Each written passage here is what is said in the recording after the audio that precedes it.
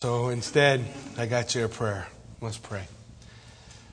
Father God, we just thank you for fathers, Lord, and we thank you, Lord, that you are the perfect picture. And while we may not all have experienced the best, Father, or maybe we have, we're blessed that we could, and we will never fall short if we exemplify you as our loving Heavenly Father. And Lord, we ask that you would bless this day as we remember our dads. And Father, as we also take time to look at the example that you've given us. Lord, I pray that we would follow in your footsteps as we seek to be men of honor. And we give you praise. In Jesus' name, amen. If you have your Bibles with you this morning, I want to invite you to open up to Acts chapter 14, and we're going to conclude the first missionary journey this morning. Now, maybe you remember, since chapter 13, we've been talking about Paul's first missionary journey. His first missionary journey covers somewhere in the neighborhood of 1,400 miles without a plane or a car. So he did use a boat, didn't have a motor, but He did sail from where he was in Antioch to the shores of Turkey, where he begins the journey as he goes through the areas that we covered already in the first missionary journey. And I'm excited as I look at it, because here's what I'm hopeful to be able to share with you, and that is that while this is a couple of men that were specifically called as missionaries, they are doing what you and I are specifically called to do every day anyway. I think sometimes we get the idea that all these things are for somebody else to do. And we look at the big deal, right? We look at the big picture. We saw several missions and videos from the Bostocks dealing with Mission Vietnam. We talk about Malawi. We talk about Scotland. We talk about Romania. We talk about all these things which seem to be outside of our reach for some of us, and others of us are called to do those very things, which is exactly what a missionary is all about. But a disciple, a believer, a follower of Christ, is going to do those very same things wherever they are. We've shared before that idea of, before I worry about crossing an ocean, I got to be able to cross my street. I got to be able to talk to the person in line with me at Walmart or at Ridley's or at Don's, and be able to share what God's doing in my life. And that's what we see these guys doing. There's 4 things, I think. It might be 5. We'll see when we get to the end. But there's things that we see very distinctly that they're accomplishing, that they're doing. And I think one of the things that the Lord laid on my heart is you and I, we can sometimes get the idea that that's somebody else's job. But it's our job. It's mine. It's yours. It's ours. It's our fellowship. It's our town. It's our communities that we live in and that we shop in and that we serve in. And God's called us to them. And as we look at what these guys did, it's kind of incredible. When I started adding up the 1,400 miles between 6 and 9 months, they were gone. That's a long time. That cost them something, right? But they weren't focused on the cost. They were focused on the one whom they were serving. And I think our struggle sometimes to focus on the cost. What's this going to cost me?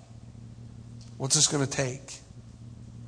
I'm going to lose time, and I need time for pulling the weeds at my house, for crying out loud. I've been gone for 2 weeks. You should see those things. But it's kind of blessed, you know. If you remember, before we left, I had hurt my back, and I didn't get a chance to mow, and I made a couple of phone calls after I left to reach out and ask for some help, because otherwise, man, I would not have been able to find my house. My grass would have been over the top. And the person I called went over to the house to do it, and somebody had already done it. That's a blessing. It's kind of cool to see that. But we can think about what it's going to cost us, and that can be all our focus, or we can think about just being a blessing. Amen. Right? Yes. And that's something we can all do. And I think it's something that we see in that first missionary journey and the ones to come after it. Hey, God's sending people from our midst, aren't they? Andy's going to go to Scotland. Regardless as to whether or not you become a part of that, or regardless as to whether or not you pray for them, they're going to go. They're called. The Bayshores just getting back from Romania. I think they're in California. I know they're not in Romania anymore. They might be somewhere between. But they're coming back. But they're coming back just to prepare to go again. They're going to go. They're called.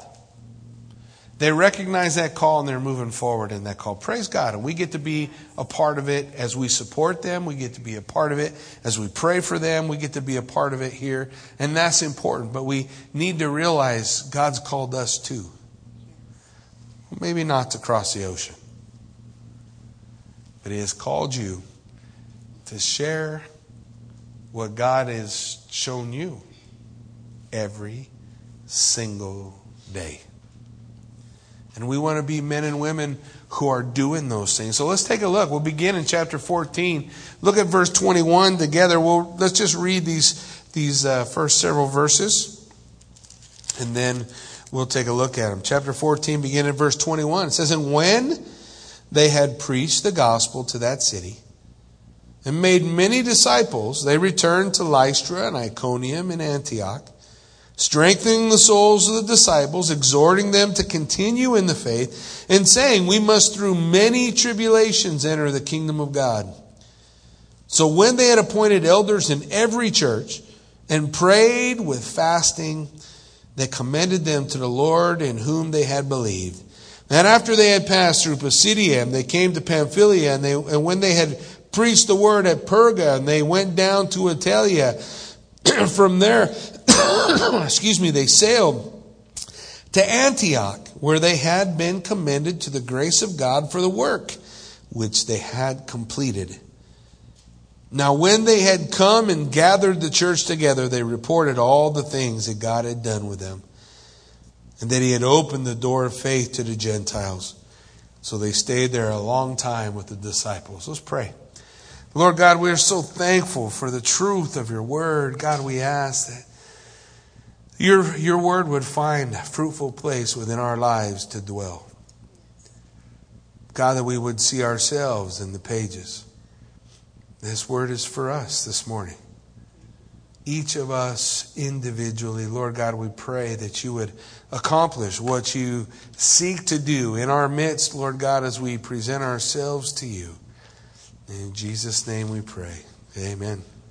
I'm kind of blown away about all the stuff they were able to accomplish with so little. Right? No phones, no Facebook. It was kind of cool. I mean, I was gone. I'd been gone for a couple of weeks, but the whole time I was gone, I could get updates on what was going on with the Bayshores in Romania because they would post them on Facebook. When Paul and Barnabas traveled for 6 to 9 months over 1,400 miles, there was no Facebook, no phones, no communication.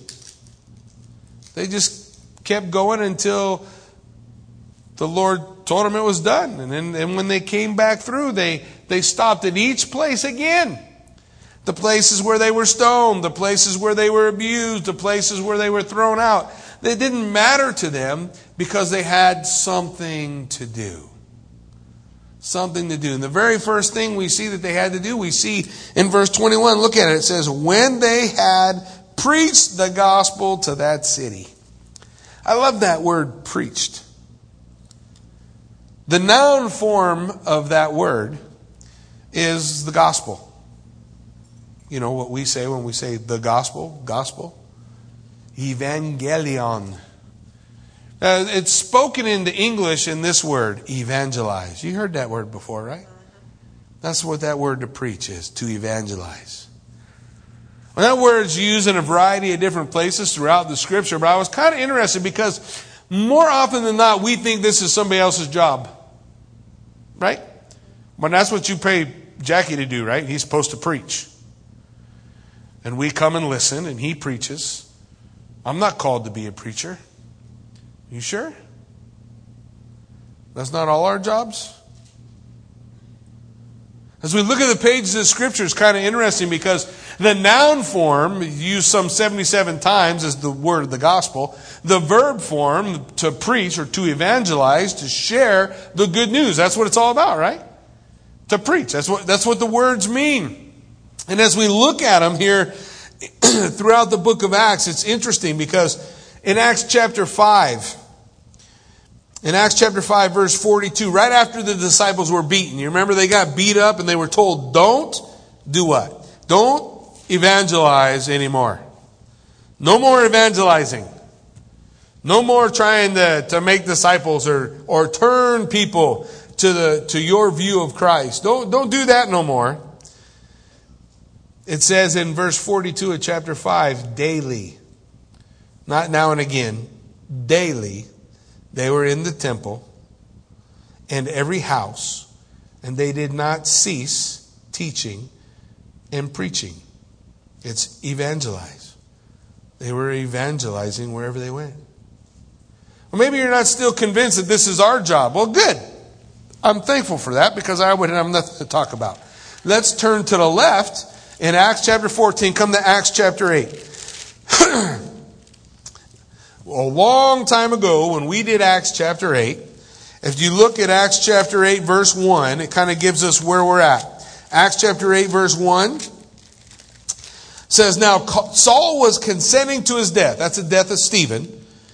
And at that time a great persecution arose against the church, which was at Jerusalem, and they were all scattered throughout the regions of Judea and Samaria. All. Who's that all referring to? Everybody? Okay, but there's one group excluded, right? What's it say? Except the apostles. So the apostles, which is the clearest form of the word missionary that we have today, who were there in Jerusalem preaching and teaching, and they couldn't be shut up. When the persecution came, they didn't run away, right? They stayed. But the church, everybody who believed and came to faith, the persecution scattered them like a wind. Like when you rake up all your leaves in your yard and you just about got them all up, and then Idaho blows and giggles at you. Nobody else has experienced that, just me? Because I was raking up all them weeds from yesterday, and I swear there was not a stick of wind in the air until I get a trash bag and I'm walking back over to pick it up. And then they scatter. That's what's happening here. They scattered. What did they do when they scattered? Look at verse 4. Acts 8 verse 4. What's it say? Acts 8 verse 4. Therefore, those who were scattered went everywhere doing what? Preaching the word. Evangelizing. They were evangelizing. They were going out sharing what it was that God had done in their life. How they had come to faith in Jesus Christ. You don't have to have a seminary degree to do that. Are you aware of that? Do you know how you got saved? Perfect. You are absolutely equipped to share with someone else. Yeah, I got saved this way. Nobody can argue it with you. It's your story. This is how I got saved. That's what they did. Everywhere they went, they were preaching the word. You remember that earlier in about chapter 6, the church had said, we are having some problem feeding some of the widows that are being left out in the daily distribution of food. So the apostles, the missionaries, they said, listen, we need to devote ourselves to the word and to prayer and to ministering to the needs of the people. You choose from the midst of you 6, 7 men full of the Holy Spirit, and they'll see to the work. Isn't that what they said? So whose job was that? It was the body's job. That's how you know a healthy body, right? Every part does its part. You got a part of your body that don't work? How do you feel about it? Yeah, I'm not stoked when stuff don't work. couple weeks ago when I was walking around like I was 110, and every time I sneezed, I felt like my back was blowing out the back of me. I'm not excited about that. The body's not doing what it's supposed to do. We have to recognize we have responsibilities as a body. Of those 6 or 7 men that were gathered together, one of them was Stephen. You remember he got stoned, right? But what was he doing?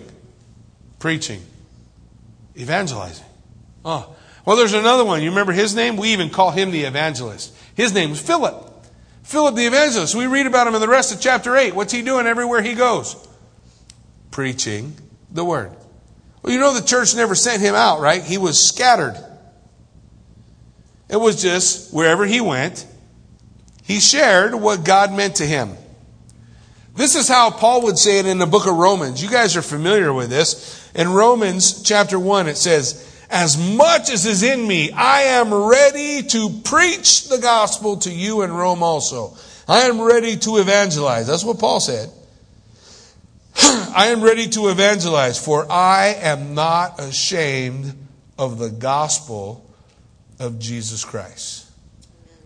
I am not ashamed. It's the same word of the gospel. I'm not ashamed to evangelize. I'm not ashamed to tell people I love Jesus Christ. Amen. I'm not ashamed to be counted on His side. I'm not ashamed to stand with Him in the midst of everyone else standing someplace else. I am not ashamed. The first thing they did was preach a word in every city. First thing they did was to evangelize. The first thing we see in the work of a disciple, of a follower of Jesus Christ, is the same thing. You preach the word. You share what Jesus Christ has done in you. There's only really one, I guess I could call it a revival that I've ever witnessed, and that was when I was a kid. I was probably early high school, junior high during the Jesus movement. You guys remember the Jesus movement? Some of you are like, I don't know. Well, there's a bunch of crazy people that had long hair and were barefoot that just started talking about Jesus wherever they went. You know, it wasn't just a preacher. While Chuck Smith was in the middle of it, he's not the only one. There were a lot of people involved in the Jesus movement. But you know primarily what accomplished that? The body couldn't stop talking about him. When they were at the gas station, they were inviting people to church. When they were at Walmart, they were talking about what Jesus had done in their life. When they bumped into somebody, they just assumed that they bumped into him for a purpose, to talk to him about who Jesus Christ is and what He's done for them. Folks, that's how it happens. But I think we get the idea that we sit back and we wait for somebody else to do it. Right? Somebody else is going to do that. Somebody else is going to fill that role. But you see, it was the people that did this. Sure, Paul and Barnabas did it too. They were sent out. But what do you think the church at Antioch was doing while they were gone? Waiting on pins and needles to hear how it was going? Or do you think they were doing the same thing in their own neighborhood? The same thing in their own place? Preaching the word. Evangelizing. What's the next thing? Look in verse 21. It continues in Acts 14. In verse 21, not only did they preach the gospel of that city, what's the next thing? They made many disciples. Then they returned to Lystra, Iconium, and Antioch. So everywhere they went, one, they preached the gospel, evangelized. Two, they were making disciples.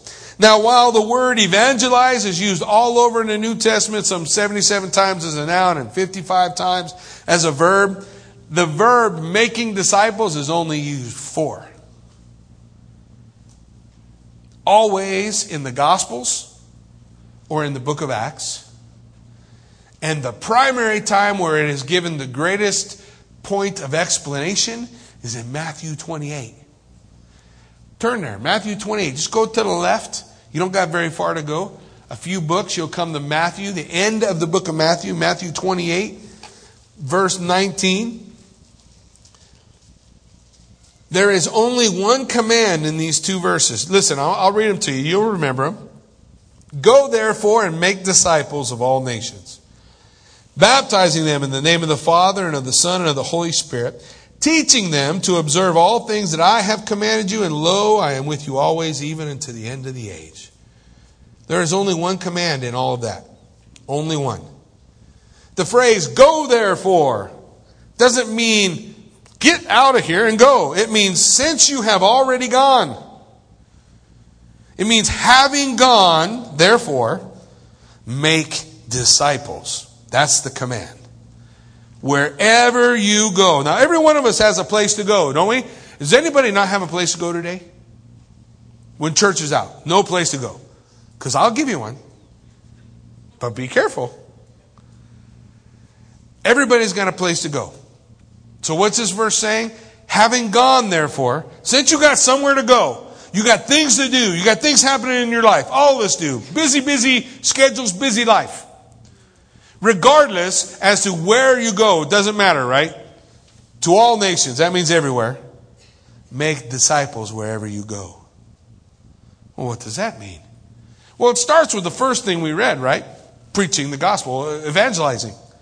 Telling people what God did in your life. Look, you don't have to know how your eschatology works out. You don't know how you don't have to have nailed down to a board the 13 points that are absolutely that we have to absolutely believe in order to be saved. You don't have to know any of that stuff. All you have to know is how you got saved. Yeah, Jackie, I just asked Jesus into my heart to be my Lord and Savior. What? You're equipped. Go and tell. Evangelize. Share. But then having done that, wherever you go, make disciples. How is that done? This is the only verse that describes it to us. A disciple, the word disciple literally means someone who follows. Make someone who follows. What did Jesus say to every one of his disciples at one point? Come, follow me. Right? So the job that Jesus is saying, Great Commission to every believer who would ever come, wherever you're going, make disciples. What's the first thing he says? Baptizing them. Oh, that's the preacher's job, right? Who said? You guys read your Bibles, right? Acts chapter 8, Philip the evangelist, not even sent out by a church, just starts evangelizing, sharing what God's done in his life, and a revival breaks out in Samaria. The disciples hear about it, they come up, they anoint people, the baptism of the Holy Spirit comes upon them. Ooh, this thing's moving, it's shaking, things are happening. All of a sudden God says to Philip, go to the middle of the desert. Who do you run into out there? Ethiopian eunuch, right? Ethiopian eunuch just, driving his, what do you call them things? Chariot. Yeah, that's it. I guess you drive those. I don't know. So he's driving his chariot and he's thinking about, back in those days you could read and drive. I don't think it was such a big deal. I think texting would be legal back then because it takes you forever to get anywhere. You ever rode in a chariot? See, I'm not interested in going all that fast in a chariot. Have you ever been fast in a chariot? They don't have shocks. They got something like that that's supposed to work, but you have an excellent chance of getting a compression fracture when riding on one of those things, going fast. Anyway, he's looking at the word. Philip goes down, and what's he do? He evangelizes. He shares about what God's doing in his life. He points out some things in the scripture. The guy gets saved. And then what's he say? Hey, there's water over there. What prevents me from being baptized? And Philip says, well, there's no preacher here. We got to get a preacher. And before you can do that, you got to go and meet before all the elders. And they got to ask you questions. And if you know all the answers to the questions, then you can be baptized and we can work it out. Is that what he said? He said, there's water and you want to go? Let's go. Well, I thought baptism was supposed to be public. That was public. It's not their fault nobody showed up. They had a baptism. It was in the open, in public, right? And there was how many people? 2. Look, if you want to be a disciple of Jesus, you have to be baptized. It's the first thing he lists. Oh, come on. I can get saved and not be baptized. Yeah, you're right. but I don't think you can be a disciple. What did Jesus say? Come and do what? Come and watch what I did and then give yourself excuses why you shouldn't do the same? Nope, that's not what it was. What was it? Come and follow me. Was Jesus baptized? Oh. Really? We think that he did something I don't have to do? He says, make disciples. First, baptizing him. An interesting point, baptizing him in what? Well, we know he's talking about baptism in water, but what's he say? In the what? Name. Is that plural? No, it's singular, right? But how many names does he list? 3. Oh, we call that the Trinity. Nowhere in the Bible will you find the word Trinity. You're right. But the idea is there. Where? Right here, Matthew 28. What's it say? Baptize them in one, the name, singular, and then list how many names? 3. What are they? Father, Son, Holy Spirit. What do we call that? 3 in 1. That's a Trinity. Well, I don't care. You could call it salad if it makes you happy, but it's 3 in 1. Baptizing them. Immerse them in the name of God. Immerse them in the name of the Father. Immerse them in the name of the Son. Immerse them in the Holy Spirit. Make disciples. That's everybody, right? That's not just Paul and Barnabas. Who's he talking to? He's talking to all of us, isn't he? Go, therefore, having gone, make disciples. Baptizing them. What's the second thing? There's 2. One is baptizing them. What's the second thing? Teaching them. Teaching them. But there's something specific that he says. What's he say? Teaching them to observe the things I commanded you. Now listen, don't take this the wrong way. Every stinking word in your Bible is valuable and important. And all Scripture is inspired by God and has a purpose to work in your life. But Jesus is asking for something specific here. He says, all the things I commanded you. Where do we find his commandments? Jesus's. In the Gospels. Don't you? That's where his words are, right? That's where his teachings were. When someone comes to faith and they're baptized, they've heard the message, they have followed in baptism. How do we begin feeding them the Word of God? We begin usually with the Gospels. We start telling them about the things Jesus taught and the things Jesus did because that's who we're following. Later on, as they grow, they start to see the shadows and the things that are evident throughout the Old Testament and the things that God has revealed in his entire plan. But where do we begin? That's where we start. The things Jesus commanded them. Simple. There's so much stuff in just Matthew 5, 6, and 7, which is, by the way, one of the books in the Gospel. The Sermon on the Mount, have you read that? Man, there's wild stuff in there. I think you could spend a long time just, wow, whoa, this is a trip. Focused on that. That's where we start.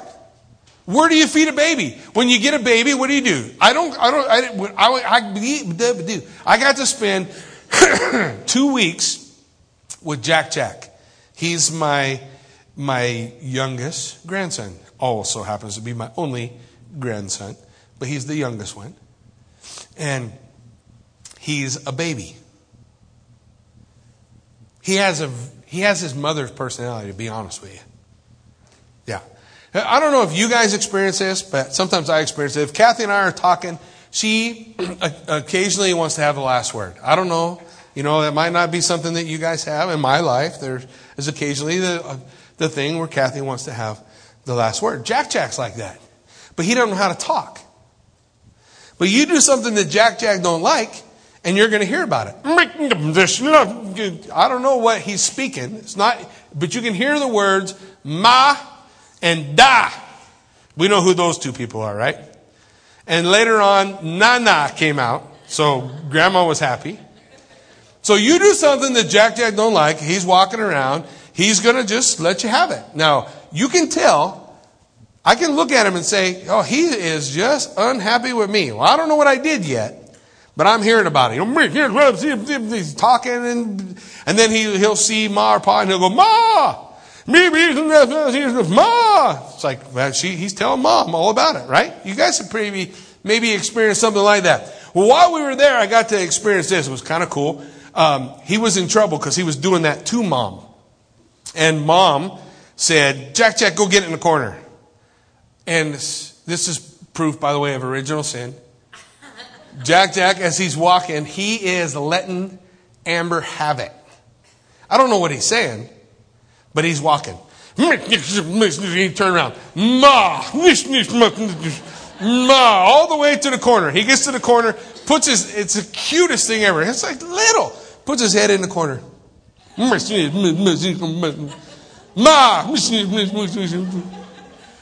can make me get in the corner, but you can't get that stuff out of me yet. Now, he wants to do his own thing. So you put him in a high chair and you go to give him some food. But he wants to do the thing himself. You take the hot dog and you cut the hot dog all up, and you're going to get because you done something wrong. What'd I do? You cut the hot dog. He don't want the hot dog cut. Okay. So you grab another hot dog, whole hot dog. And you put it on the plate.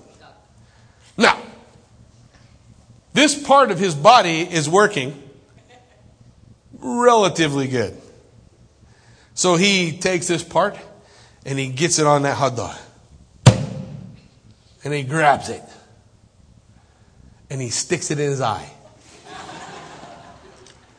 Because he is not able to feed himself yet. Neither is a new believer, right? Brand new believer, not able to feed themselves yet. They're not able. We think we just throw them a bunch of stuff, say, there, go feed yourself. How do we get fed? We come to church. There's Bible studies going on all over the place. There's women's Bible studies, men's Bible studies, prayer meetings. What are all those things for? Those are all things so that you can eat. Someone is going to feed you. Now, that's not permanent. It's not permanent in the fact that you're going to need someone to feed you always. But there is a time when you need to be fed. And you take that meal and you eat it and you chew it up and you enjoy it and you grow and you learn. And pretty soon you're able to do the same thing. And maybe you're doing it for somebody else. Making disciples, baptizing them, and teaching them. That's step 2. Preaching the word, preaching the gospel, making disciples, making disciples. What's the third thing? Look at the next verse, verse 22. Strengthening the souls of the disciples, exhorting them to continue in the faith, and saying, we must through many tribulations enter the kingdom of God. The third part, is strengthening the disciples. So first, we evangelize. Second, we make disciples. Third, we strengthen them. How do we strengthen them? The word used there in this is exhort or encourage. Exhort or encourage. It's an interesting word, paraklesis. It's also the word from which you get the word paraclete, which is a word used to describe the Holy Spirit. Who does what? Comes alongside and comforts or encourages. Interesting, isn't it? Well, the verb form of that word is the idea, the concept of encouraging others, exhorting others, building other people up. Building them up in 2 specific things he says. First, to continue in the faith. Faith comes by hearing, and hearing how? By the Word of God. So if I'm going to continue in the faith, what do I got to continue in? The Word of God. Did all of you guys eat yet today? Some of you are saying, I'm starving and I wish he would stop. It's coming. I'm circling the plane. I'll bring it in for landing soon. I'm circling right now. So as we're circling, what happens? Do you read your Bible every day? Do you eat every day? Do you drink every day? Because Jesus said, whoever hungers and thirsts after righteousness, he's gonna find it. He says, whoever hungers for him, he'll fill them. Whoever thirsts for him, he'll fill them. How does he do that? Through his word. You spend time in it. Do you read His Word? Do you have a Bible? Do you spend time just looking at the Bible? Look, I'm not asking you to study the Greek and the Hebrew and how many ways to tear that verb up into different pieces. Forget that. Just read it. Do you read it? The first thing in encouraging people and strengthening the disciples is to encourage them in the Word. Stay in the Word. Read your Bibles. Every day. Every day. And if you don't eat, then you have twice as much, maybe 3 times as much time to read it. Perfect. Stop eating. Read your Bible. Don't ever stop doing that. Don't ever stop encouraging people to read the Word. All throughout the book of Acts, we see it. All throughout the book of Acts. But not only are they encouraged to spend time in the Word, what's the next part? The next part says, and saying we must through many tribulations enter the kingdom of God. They're encouraging them through their tribulations. Do you ever wonder why you got to go through tribulations?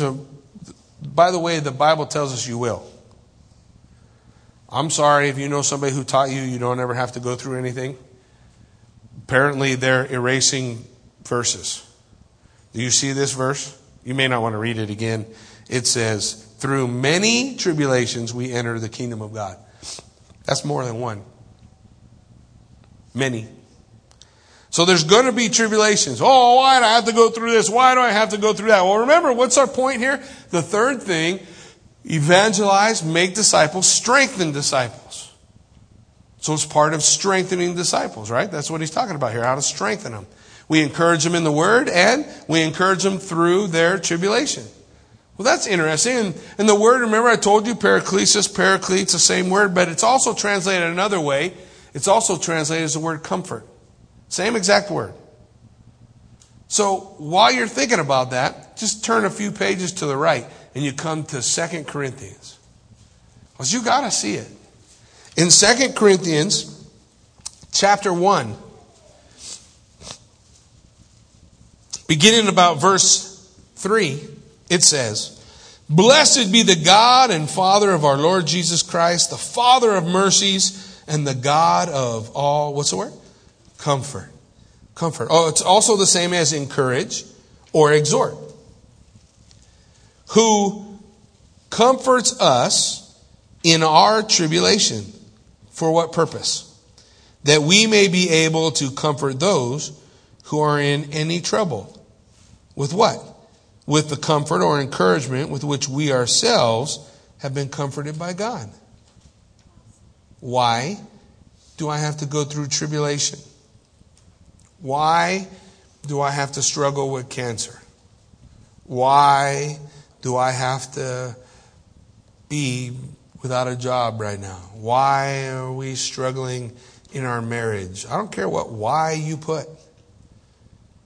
The encouragement is that so God can, through the encouragement He gives you in His Word and the way He strengthens you to come through it, that you can help someone else.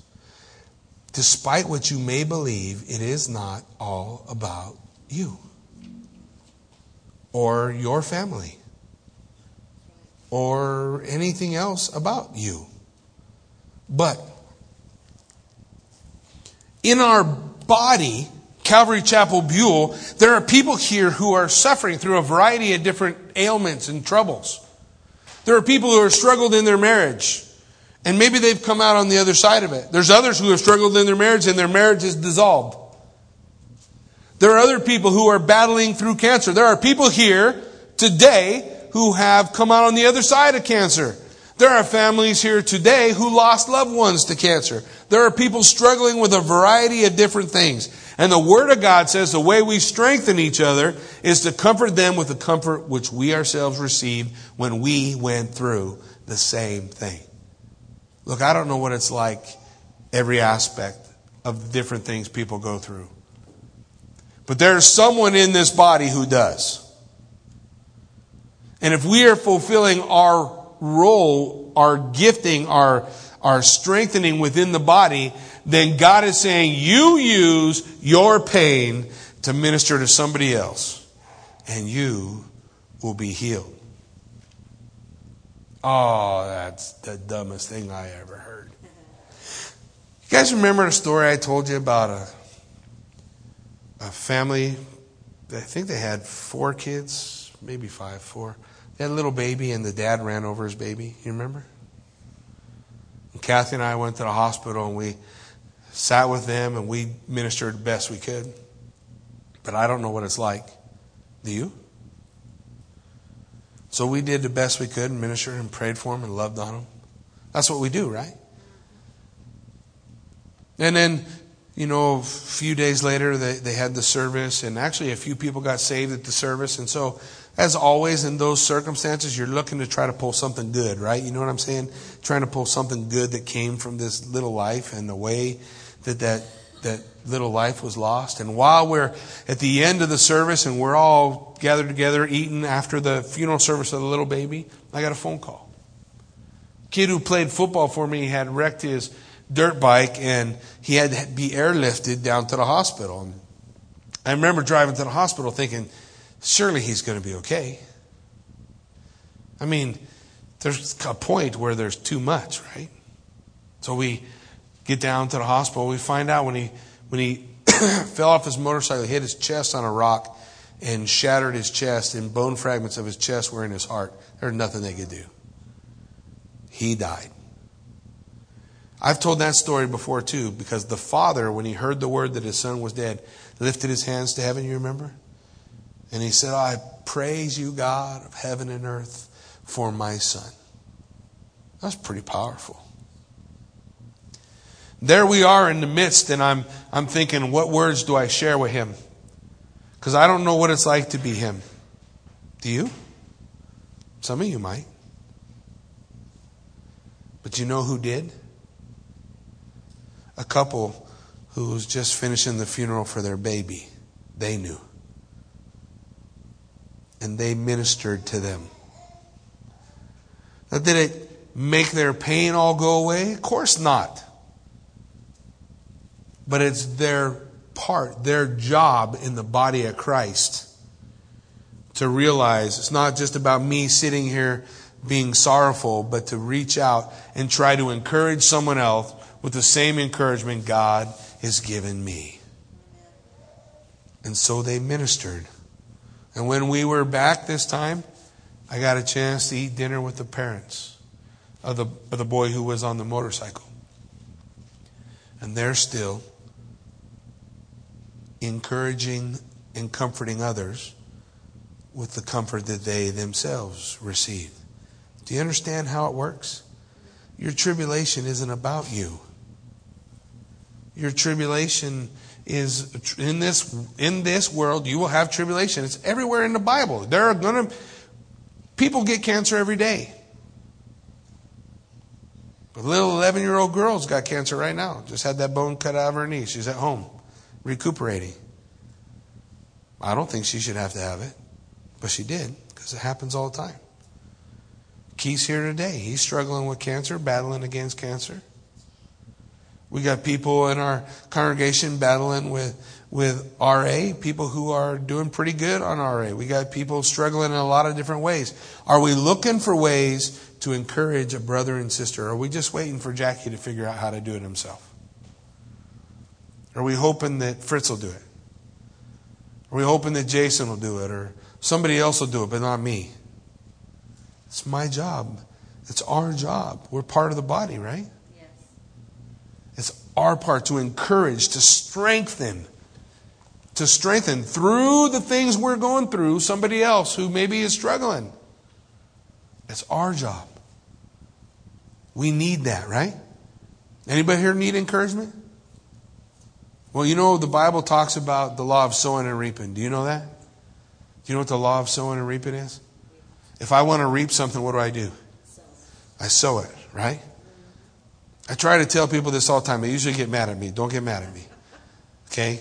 People tell me, I have had people come to me and say, church is not very friendly. You want friends? What am I going to say? Be a friend. You guys hear what I'm saying? You need encouragement. I need encouragement. We all need it. How do we encourage? What are you planting? Sow. That's what the Bible says. Encourage with what you've been. And look for someone. Look across the room and say, oh my gosh, there's someone in here. I see someone sorrowful or sad or somebody I know that's struggling with one thing or another. Go to them. Minister to them. Don't try to fix them. Well, I doubt we have all the answers for that. Just go minister. Just go love on them. Throw an arm around. Let them know you're praying for them. You care about them. Right? Isn't that what we want? That's what we need to give. That's what we need to give. That's what they did. So we got three things. Preaching, evangelizing, making disciples, strengthening the disciples. Last thing, I'm landing. The plane's coming in. You guys see it? It's coming in. We had a lot of videos, you know. Sorry. So, plane's coming in. They made leaders. They selected leaders. They selected leaders. Acts chapter 6, they pulled leaders out from their own midst. But he's not coming from out there. There's not somebody coming from over there or back there or this town or that town or the other town. Where is our leadership going to come from? Us. Us. Comes from us. He said, pick 7 men full of the Holy Spirit and have them wait on tables. And so they came to wait on tables. And they ended up being evangelists. Wow. Go figure. Isn't that wild how God does that? They selected leaders. But they did it a special way. They were appointed because they were found faithful. We'll build on that concept a little bit later. They're faithful men, women, who are available and a part of what's going on, who are doing these things. Preaching the word, making disciples, strengthening. And you start looking around and you say, wow, there's a man or woman full of the Holy Spirit. Look at him go. And everybody knew it. And you'll know it too. You know how you'll know it? Because they have come to you and they put their arm around you and encouraged you. It isn't about who's on the stage or who's in front or who's teaching what or who's doing that. It's about us functioning as a body that way. That's how the body's supposed to work.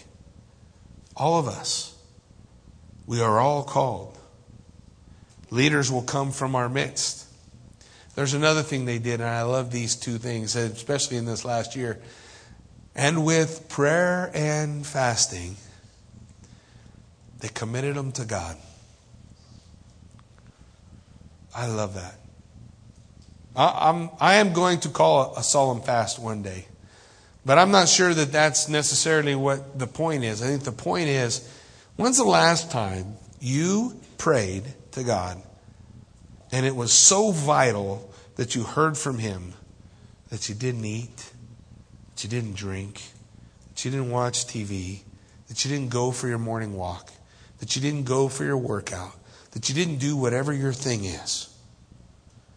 That you were seeking God so vital to hear from Him that none of that other stuff mattered. Because I think every time I see the phrase prayer and fasting, that's how I see it. They were so going after the Lord. It was so vital for them to hear from Him that all that other stuff didn't happen. It wasn't that they said, okay, I'm going to officially give up my computer and all internet for the next 2 weeks. And because I give up the internet, God is going to bless me and speak to me. No, it's not about what you don't do. Do you get that? It's about what you do. Not what you gave up. You're not supposed to focus on what you gave up. You're supposed to focus on who you're seeking with your whole heart, undivided. Not thinking about what I'm not doing or what I'm losing or what I got or, oh my gosh, I lost some of this. Oh, this was a perfect time for us to have a special family time, but instead we did this. And with the church, I was reaching out to somebody over there and it cost me that time. Don't look at what you lost. Look at who you're seeking. Because Jesus said no man is going to lose mother or father, or brother or sister or house for my name's sake. And I won't give them 100 times more in this life and eternal life in the one to come. That's His promise. These things that we talked about today, it's our job. I'm so thankful that this is what every missionary should be doing and what our missionaries will be doing, and I'm stoked about what those things are happening. But I don't want us to think these are things that happen out there and I'm waiting for somebody else to do. It's our job right here where we are. Amen? Amen. Why don't you stand with me? Let's pray. Lord Jesus, we just thank you for an opportunity to open your word, God, and to see what your word lays out for us. Lord, I thank you, God, that you are truly everything we need. And you give us everything that we need for godliness and contentment, for whatever we're lacking in our life is found in you. Well, sometimes, God, we can just spin our wheels trying to accumulate bigger barns and more stuff. And if I reach this point, then I'll be able to. But God, you're calling us to it now as you go. Having gone, therefore, make disciples. As they were scattered and homeless and wandering the streets and their lives totally upside down, they preached the word. Wherever they found a brethren with weak knees and sagging arms, Scripture says they strengthened the brothers. They encouraged them to stay in the Word of God. And they encouraged them through their struggles and tribulations that they endured. And leadership came up from the inside. And you did great things then, God, and you want to do great things now. This has to happen here with us. Lord, we pray, God Almighty, that not only will we know that you are everything we need, but that we would tell everyone we know. That your name would be glorified wherever we go. For it is our job. Lord, we pray, equip us to be who you're calling us to be. Yes. And may we fulfill your will in our life. As we praise your name, in Jesus' name we pray. Amen.